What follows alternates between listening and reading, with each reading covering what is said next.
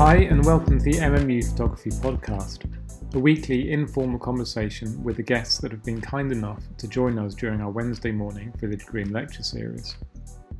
The lectures this term are centred around the theme of photographic communities. We will be welcoming a range of photographers, artists, organisers and academics to talk about the importance of working collectively in their research and practice. This week, Sarah and I were joined by Gideon Koppel. The conversation happened in two parts. In the first part, we discuss education, community and institution, sound, and working with bands. In part two, we talked about photography and sponsorship, funding, cameras, daily routines, and seeking out a dialogue. So my name's Gideon Koppel. I'm a filmmaker and an artist, and I use both words because my undergraduate degree was a photography, film and television degree at London College of Printing, or what was then the London College of Printing, and my postgraduate degree was at the Slade, and at the Slade I was working in Stuart Brisley's studio, which was the mixed media studio, they called it at the time. And at Manchester School of Art, I'm professor of film, I suppose I'm sort of best known as a documentary filmmaker, but I've always been quite vociferous in sort of wanting to redefine the notion of documentary and take it away from the sort of status of documentary that even academics have given it, where they conflate what I call factual program making with ideas of documentary. And there's an American academic called Bill Nichols who wrote, I think I can't remember the date of it, but it goes back, I think, to the 80s. He was writing about documentary as growing out of avant-garde filmmaking and not trying to equate it with the world of journalism. And that was something that for me was so liberating, because in a sense, there is almost an argument that everything can relate on some level to a notion of documentary. I mean, I made film commercials for a number of years to sort of as a way of earning living, and on one hand, film commercials are highly constructed pieces of narrative, and they have to be highly constructed partly because of the kind of the level of resource and funding that you're working with. Also because you have a kind of battery of so-called clients who are sort of checking everything all the time. But also there's the idea that you're telling a so-called story in, you know, anything from 20 seconds to maybe a minute and a half. And so it has to run very kind of efficiently. But even so, I would think in most commercials, I was using the camera to kind of look at situations that I'd set up, knowing that I was only going to pull out fragments of those situations. So I'm constantly looking for kind of gestures and intimacies within the camera, which in a sense is what you do as a more kind of conventional documentary filmmaker. Yeah. And as a photographer as well, I guess that kind of aligns to that discipline. I was wondering, I know me and Ben had a quick conversation beforehand, and you had a question about kind of institutions and power structures, and I think kind of that came up quite a bit in sort of just that introduction and conversation. In your talk, you sort of mentioned very briefly, and then we ran out of time, you sort of mentioned that in working in an institution and a community and the kind of parallel between those two things, and you were sort of suggesting that it is both a good and a bad thing, situating your practice with an institution. I mean, in terms of my own work at the moment, literally just before 30 seconds before in fact I finished the conversation prematurely to talk with you, I was talking with one of my producers who's producing my film about the United Nations, and we were talking about there was a location agreement that before COVID was holding things up, and we're talking about, you know, a kind of 30-page legal document that's been doing the rounds of every lawyer in the United Nations. And finally, it was Guterres, the Secretary General, who kind of saw that this was becoming a real problem and got a new team of lawyers to look at it. And it's now coming through. I mean, we're now able to negotiate the kinds of access that we need, but it's taking that. I mean, the amount of energy that, there's me. There are 3 extremely experienced producers. That we have a team of lawyers working on it. The United Nations have a team of lawyers working on it, and then one of the main funders is Universal Studios, and they have a team of lawyers working on it. And this is all kind of the problems of institutions. I mean, in that sense, the United Nations is kind of the mother of all institutions. but it sort of seems to me that the institutions can't continue in that way. It feels like we're at a point of change, doesn't it? I think it's a conversation that's been quite common, actually, amongst a lot of artists, and even amongst students. I think it's a sort of awareness that something is shifting. Yeah, I think so. But I mean, it's something that really interests me, and I've created a link, and it's not a link that I've made intellectually. It's a much more intuitive one between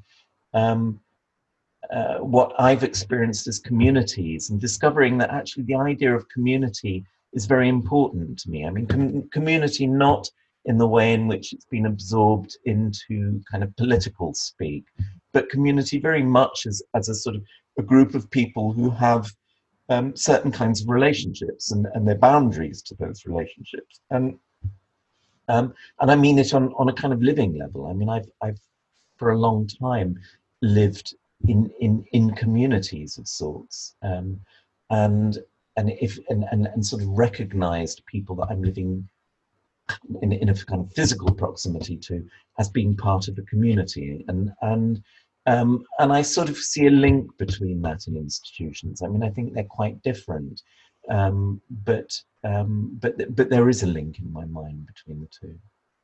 Yeah, definitely. I think an institution can be a nice thing, and it's really nice to hear you talk about communities. And from my own point of view, just a little thing that we've been trying to do as legally as possible over lockdown is have a dinner at the studio on a Monday night, and that's been our institution, and that's been my community. It's been so important for me, and It's really nice. And so I guess it's like that's a way of me carving out a little space for myself and the people that I work with, and I suppose students are going to have to face that when they graduate as well. And you just mentioned the kind of what sounds like a horror of working with a bigger institution and having to deal with 3 teams of lawyers. How do you carve out a little, the space that you need in order to keep thinking and making work? Well, I mean, it's little things. First of all, it's to do with meeting people as individuals and starting not to see the institution as a whole, but recognizing individual people and forming relationships with them. So there are people very high up at the UN who I didn't know at the beginning of all of this starting, but who through different ways I've formed a sense of them as people, and I think they have a sense of me and the producers as people, and that might be through for instance with one person in a conversation suddenly thinking about a book that I thought she would like and sending it to her, and that started off a different kind of conversation. It meant we could talk about things other than why hasn't the location agreement come through, which after a while kind of gets really dull. And the other day, I mean, this is a sort of link. I did the media talk with Peter Strickland, and Peter was asking me about what I was working on at the moment when we were talking before the media talk, and I was telling him about the United Nations project. And that evening, he sent me a scan of an illustration from a book he was reading to one of his children. And it was an illustration of the United Nations building in New York by a Czech illustrator. And it was a beautiful, beautiful picture. And my immediate response was I sent it to all the kind of head honchos at the UN that we've been talking to, sorting out the location agreement. And of course, everybody loved the picture. And then it set up a whole kind of network of, albeit emails, not conversations between people about where the picture came from, and everybody kind of responded to it. And it meant that then there were 10 people who up to now have largely been talking about the frustrations of a legal document, all of a sudden talking about a picture. And it's kind of, it's really nice. It's really nice how these things work. And I guess that as a filmmaker, part of what I do is set up that kind of situation. And I suppose when I talk with students about references, it's because I've seen on all kinds of working situations that to be able to talk about stuff and different kinds of stuff is really useful in a kind of working situation. Whether it's indirect or direct, and sometimes I think that students kind of don't get it because the idea of reading or looking at things is associated with a kind of schoolish approach to, this is something that they've got to do and they're going to be judged on the basis of it. Yeah, I think that really resonates in terms of like finding this like humanity within an institution, and actually that through conversation or through the kind of these references or points of kind of art that's outside of ourselves, that we can kind of connect in this different way. And actually a lot of people going around like blaming institutions, and I've had lots of conversations with my partner about the fact like these institutions are only so because of the individuals within them, and it only takes kind of having more humanity between those links to kind of possibly change. I guess on a really absolute tangent, speaking as a musician, I was really fascinated by your use of sound, and particularly relating to longer form time. I don't know, I'd like to hear you talk a bit, selfishly, I'd like to hear you talk a bit more about your relationship with music and time and film. I don't know if I have a relationship much with music. I mean, I wish that I did, but when I hear people talking passionately about music and with a kind of very such a kind of adventurous sense of exploring music. I mean, again, somebody like Peter Strickland, who's completely immersed in listening to stuff that I wouldn't even know where to find, let alone have the kind of patience to listen to it. I mean, I'm really ignorant about music and tend to listen to the same thing over and over again. I mean, for instance, I've been listening to Chic's greatest hits now for the last month and nothing else, and I don't know why, but that's just kind of what sits that's what. And even then, when I listen to it, it's not that I listen to it in the background. I kind of I put on I have kind of these kind of headphones. I put and so I can play it really loud, and I just sit at my desk listening to it. I don't even get up and dance to it. So it's really strange. But when I'm making film, I very often look at images and just throw all kinds of stuff at the film. But sound is what interests me much more than music. And music, it becomes, like most of the time, like a wallpaper to kind of cover the cracks. And sound was because I originally trained as a sound engineer in a commercial sound studio. That was so I'd started before doing my undergraduate degree in photography, film, and television. I started a degree in maths, but I was really young. I was kind of 16 or 17. No, I was 17 when I went to university to do this maths degree. And after a year, I just didn't know what I was doing or why I was doing it. I mean, there were aspects of maths that since I was a child were very, very easy for me. I mean, I didn't have to kind of think about understanding them. I kind of just got it. And there were also things about maths that I any kind of applied maths was kind of no for me. It was sort of if the question was about, you know, a ladder leaning against a wall and they were on, you know, what forces, blah, blah, blah, and I didn't have a clue. But things to do with sort of number theory, calculus, that I kind of got. But after a year I gave it up, and I was still very young, but I was really enjoying living in London. And I mean, it's a long story, but I completely by chance got a job in a sound studio that was called Utopia Studios, and I started working with a range of different sound engineers, but there was one in particular, a guy called Andy Jackson, who is still a sound engineer and works really exclusively now for the Pink Floyd, and he was trained by a sound engineer called James Guthrie, who just at the time I was starting to work had started working with the Floyd on The Wall. And so as a sound assistant, I kind of touched on that album, but I sort of worked with a whole range of different bands. I mean, some really awful stuff like Roger Whittaker and you know, kind of, but also sort of interesting things. And I did it must have been about a month working on a film soundtrack for Flash Gordon with Queen, and I was an assistant engineer, so I was kind of basically making the tea was your kind of primary job. But with Queen there was a producer called Mac, who was also the engineer, that was the reason they were working at studios, that he and I'd worked on. I've been his assistant on a couple of other things, and he liked both the studio, and I think he liked working with me, and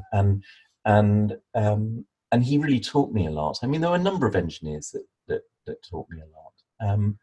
And in fact, the last thing I did there was I'd kind of progressed from being an assistant to being an engineer, and I recorded an album with a guy called Donovan, who don't know if you remember, kind of old hippie, and it was an album called Neutronica, and which I kind of really enjoyed. I mean, there was something really enjoyable about it as an experience, but I didn't really engage with the music of it, but the idea of sound and sound perspectives, and all through that time, it was about 3 years of working in the studio, I did play around with making sort of sound concrete tapes. I mean, I used this 48-track Eastlake studio for doing something that, I mean, nobody else was doing that kind of stuff. And I'm not quite sure where it came from. This is all kind of pre-art school. And I was put in touch with somebody called David Cunningham, who was a sound artist. And I played some of this work to him, and he started talking to me about, you know, well, there are people who are kind of working with this stuff. And in fact, David, I on and off have kept in touch with since then. He was part of a band called the Flying Lizards, and is a really, really interesting artist. Now does a lot of sort of producing. He produced a lot of stuff for Michael Nyman. Yeah, interesting. And do you see, I guess, coming from a music background, I see a parallel between kind of organising things in time, which is sort of how I see composition, I guess, and probably working as an engineer, it's more bringing things together and sort of balancing things as sort of time progresses. Is there a kind of parallel between filmmaking and that, do you think, or do you see it as a separate world? I think that there are parallels, and I think there are parallels in terms that I'm a bodger, and I'm chaotic. I'm not an organised person, and I'm not good at following processes. And one of the things, you know, at the age of 18, to work as as an assistant engineer, you're an apprentice. You're really taught, and a lot of the stuff you have to do is kind of, at the time, it was much more manual operations. And so a lot of it was, at the end of a session that might be 3 a.m. and you might be knackered, but you had to put all the microphones away, and you had to coil the leads in a certain way, and you had to kind of label boxes and tapes, and you had to have absolutely accurate charts of where things were on the multi-track tape. And boy, did it, I got it wrong. I mean, the number of times I dropped in on the wrong track as an assistant and sort of erased a bit of a guitar solo that somebody had done. And most of the bands were quite kind of well known and demanding in that way. So you really kind of suffered for making these kind of mistakes. But that taught me a lot about processes. I mean, I still resist processes. And when I made Sleep Furiously, it was the first time that I really was my own cinematographer. But I had a fantastic focus puller who came and taught me how to look after the camera, how to kind of keep everything noted and organized, how to do camera sheets, how to bag things up, how to label things, and kind of simple stuff that, if you have a whole kind of array of flight cases with camera equipment in, there's a whole etiquette of how you leave those flight cases. So I think you would never leave a flight case open. So if you've taken something out of a flight case, then you close the flight case, but you only close it with one hook rather than two, and stuff like that. And it was just good for me to learn process, and particularly as I have a kind of resistance to it.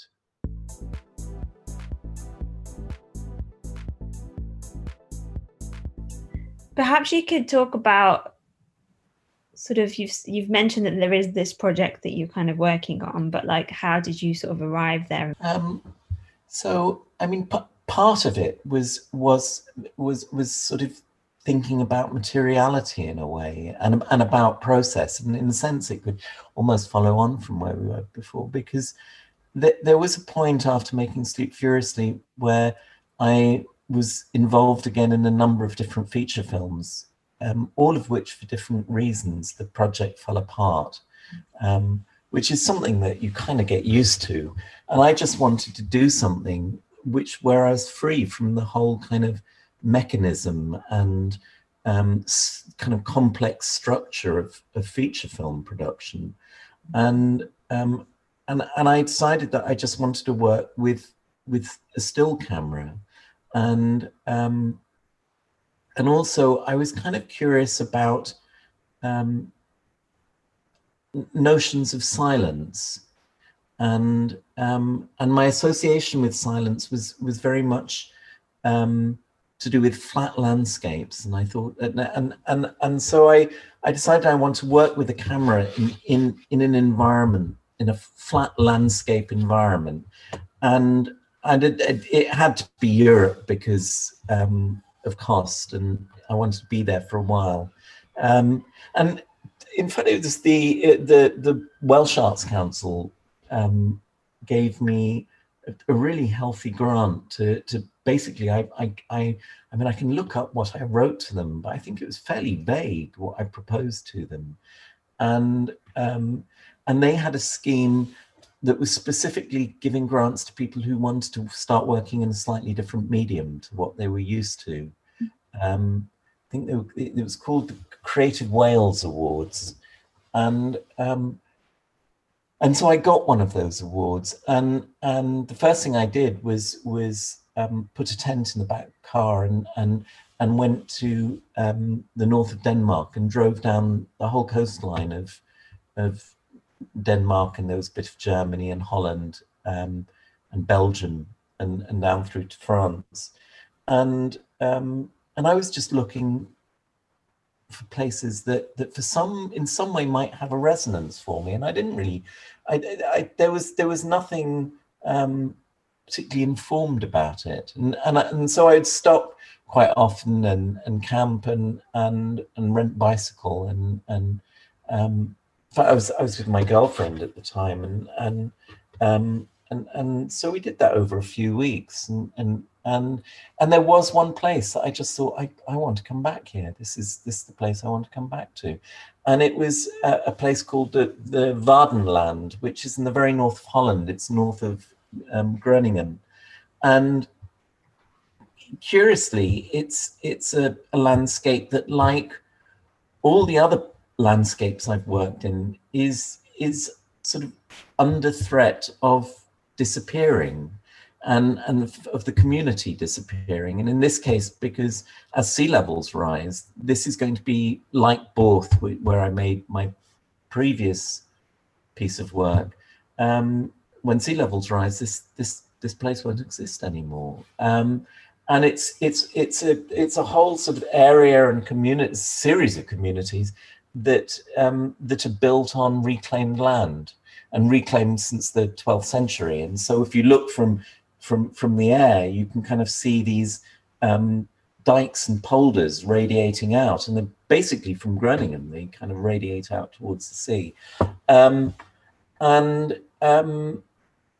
So I kind of decided this is where I want to go, and I found a cheap place to rent. I was there for, I think, about 4 months, and that's when I got companies to sponsor me. So I got a ferry company to give me a bunch of free ferry tickets, and I got Land Rover to give me a Range Rover for 6 months, and all of this seemed really easy. I mean, it was kind of bizarre how all of that happened. But I'm sort of used to doing that, and I mean I guess from working in film, working with Sleep Furiously, you know, there simply wasn't enough budget to do what I wanted to do. So I constantly had to negotiate in order to get things for free or get things cheaper than what they should be, and so in a sense, it is just a continuation of that. But then one of the things that happened was that Leica said that they would help me out with a lens, and the other thing I asked them to do was to service my camera. I didn't want to go with a camera that hadn't been checked over, and they said, yeah, just bring it in and we'll give it to the engineers and they'll look at it while you're waiting. And then the guys who checked over the camera came out and had a coffee with me, and they were asking me what the project was that I was doing, and I explained to them, and one of them said to me, I guess you've been looking at working with a Hasselblad X-Pan camera as well. And I said, no, I hadn't heard of that camera. And they explained that this was a 35mm camera that, in fact, Fuji made, but Hasselblad put their sort of brand to.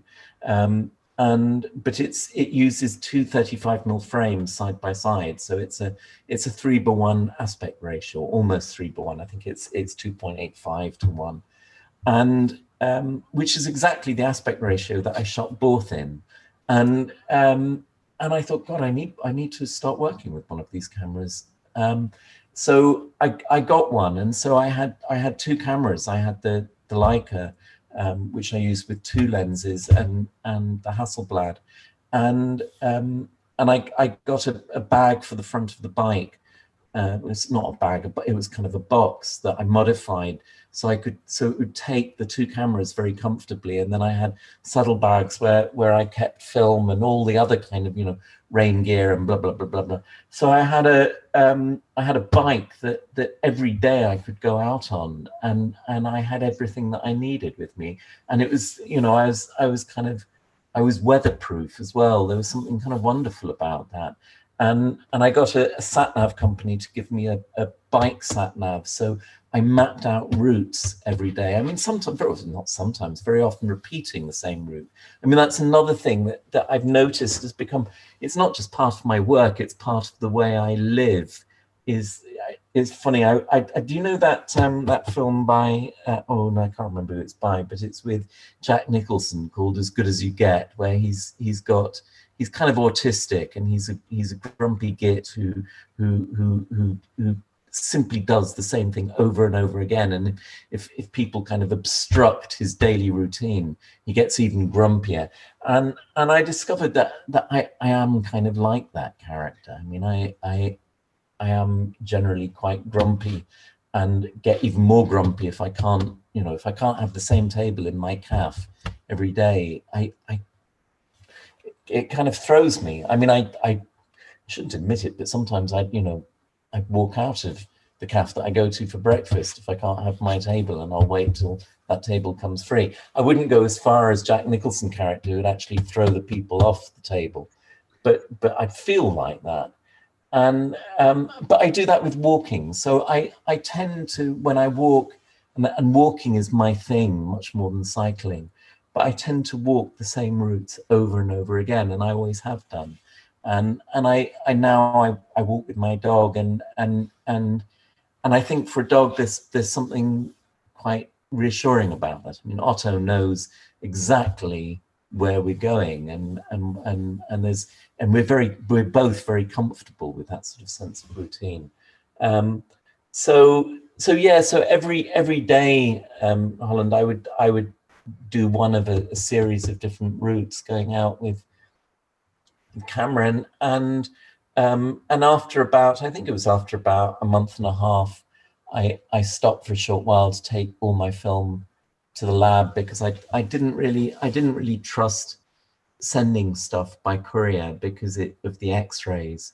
Mm-hmm. and I had a sort of X-ray proof bag for film, so I took the film back to the UK and had it processed, and then scanned, just very low-res scans. I mean, I had a process that I'd already established to do with a certain kind of film stock. So I was working with an 800 ASA Fuji Neg, very specific cameras, lenses, process always pushing one stop, then doing low-res scans. And I discovered for high-res scans, I tried all different kinds of scanners, and I found that that the Imicon, the Hasselblad Imicon, for me was the best scanner, and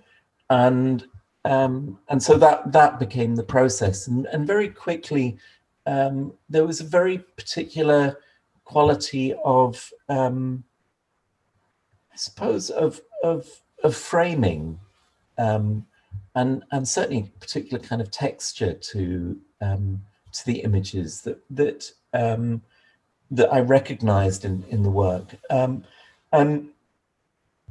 I started looking at a lot of Dutch landscape painting, but in particular early Mondrian, and I was really interested in the relationship between Mondrian's early figurative landscape work and his movement into much more geometric forms. And then, in fact, I've only just picked it up, but I haven't had time to read it. There's I mean, that's my next thing.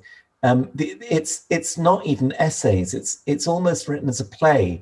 Mondrian wrote this play that's in a way connecting his early landscape work to. And then there was also a connection that I discovered fairly recently between 17th Dutch landscape painting and Beckett. I didn't realize that Beckett did a lot of research into early Dutch landscape painting, and a lot of the kind of qualities of sound and silence in his writing have been, certainly in terms of academia, they connect it to his interest in that form of landscape painting. And the last time I went back to Holland was in the summer, and I went back with Super 8 cameras. I mean, I took stills cameras as well, but I took Super 8 camera, and I also, or several Super 8 cameras, and also sound recording equipment.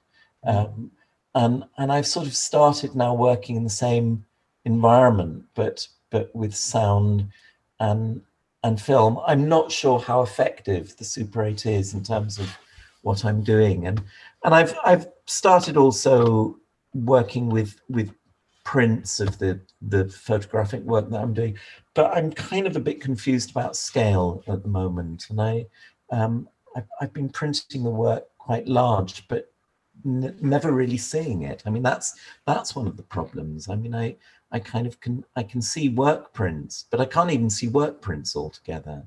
Mm-hmm. And I took the work. I've not really had the sort of dialogues that I want to have about the work. I took several years ago. I took a sort of early lot of the work that I've been doing to Rob McFarlane, who writes on landscape, who's based in Cambridge, and we had a fantastic conversation about it. And there've been several other people that I've talked to about it, but I still I'm still not I still haven't found a sort of foundation on which on how to think about what I'm doing. Mm-hmm.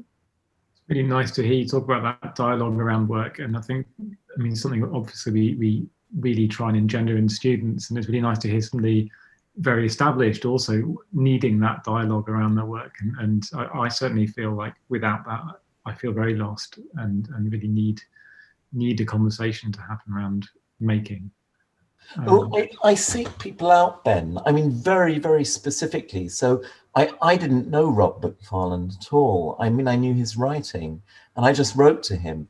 With Sleep Furiously, my kind of, in a way, my equivalent of my tutor, the person I spoke to, you know, at least once a month was Peter Handke, who at the time, I mean, most people I knew didn't know who he was, and he subsequently won the Nobel Prize for literature. But I used to go and see him, once a month while making Sleep Furiously. And then when I was editing in Paris, and he would come to the cutting room, kind of. I think he came 3 times during the edit, and it was for me to talk with. I wanted to talk with somebody who I felt kind of got what I was doing, and I thought he was. I mean, I approached him because I'd been reading a play that he had written called Casper, which is essentially a play which explores ideas about language, language is kind of central to his world, and I discovered somebody who has a kind of intellect and way of thinking about things that that really kind of opened up possibilities for me. Another person who I met through making a film, over 25 years ago, is a philosopher and writer called Theodore Zeldin, who wrote a book called An Intimate History of Humanity, and Theodore now is a very important person in my life, and I would call a close friend, and he completely. I mean, he offered up so much stuff that made me think about the world in different ways. But I mean, for me, this is a kind of constant thing.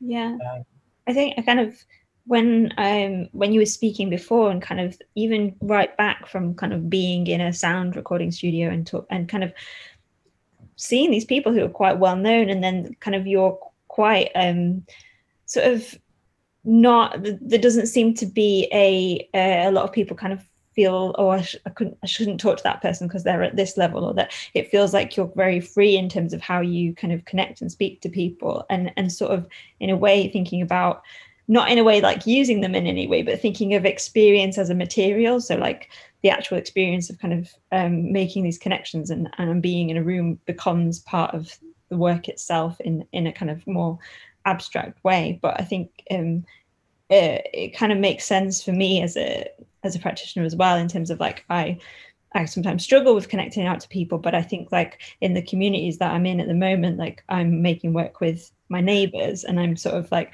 and kind of that exchange has become sort of really instrumental to how I've started to develop the work, and having a connection with people who might not have anything to do with art actually has made me see things in a different way. So I think kind of something resonated in the way that you kind of work with people. But again, this comes back to communities, I think, Sarah, because I approach people largely because I discovered that people also came to approach me, and people that I wouldn't have dreamt in a million years would have come to approach me. So, I mean, an example would be, I remember after screening of Sleep Curiously in New York at MoMA, somebody set up a lunch for me with Siri Hustvedt and Paul Auster, who'd seen the film and really loved it, and through that set up a kind of a conversation. I mean, it's all the time. There's kind of stuff like that, and then people that you're friends with who you know, people that you might have known when you were students, who some of whom have become sort of well known, and but those dialogues continue. You know, for me, another important person who I was at Slade with is Andrew Cotting, and Andrew's somebody I kind of love dearly, and it's important for me to see him. We don't see each other that often, but at least once a year we'll meet up and we'll go for a walk and we talk about stuff, and we know where we are in life with each other, and it's not always talking about work. In fact, it's very often not talking about work, but it's talking about things that inevitably connect to work and inform work, and how through people you end up meeting other people. I mean, another artist who is really, really important to me is Kathy de Moncho, and more recently, one of my neighbors, Goshka Makuga, who and these are all people that I just think introduce different perspectives and ways of thinking about things and understanding things, and sometimes on a particular piece of work, I'll actually kind of get in touch with somebody and say, I really want to talk with you about this or that. And sometimes people don't respond. I mean, you know, that's also it's kind of part of the deal that you have to kind of accept rejection. And also tutors. So, for instance, my tutor from the London College of Printing, Ken McMullen, is again somebody who I'm still very close to and with, and who's very important to me. And for instance, with he was somebody I showed those an iteration of these Flatlands photographs to, and that was completely by chance. Ken and I had met for a coffee, and I happened to have a box full of these images with me. I'd shown them that morning to somebody else who's important to me, who's a guy called Michael Morris, who runs Art Angel, but Ken saw this box and he said, "Oh, what's in the box?" And I said, "Some photographs." And Ken said, "Can you show me the photographs?" And I was kind of a bit hesitant, but I showed them to him, and he didn't say anything. Didn't say anything at all. I put photographs away, and I ended up going home. And 2 days later, he sent me a text, and he just said, "Those images are more important than probably you'll ever understand." And there was something kind of just so generous and reassuring and kind of helpful about it. I mean, clearly Ken sensed that I was feeling very insecure about this work, and wanted to say something that would make me feel stronger about it.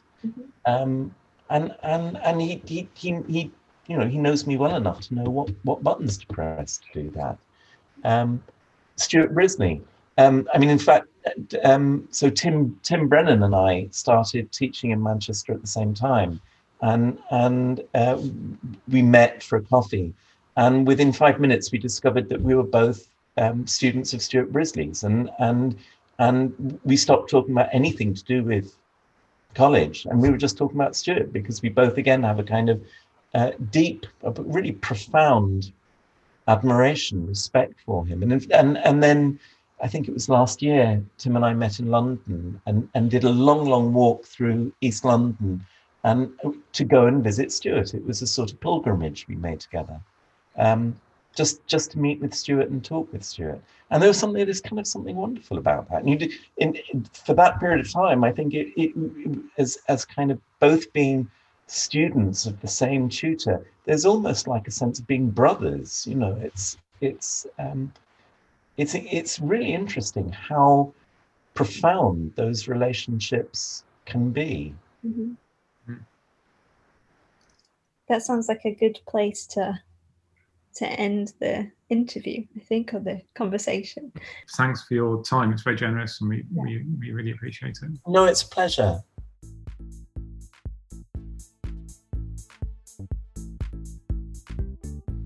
The music for this podcast was provided by a secondary exchange student, Tuka Plonen, and if you would like to hear more, you can ask him about it, and if you would like to donate some of your music to the podcast, please get in touch. Thanks for listening.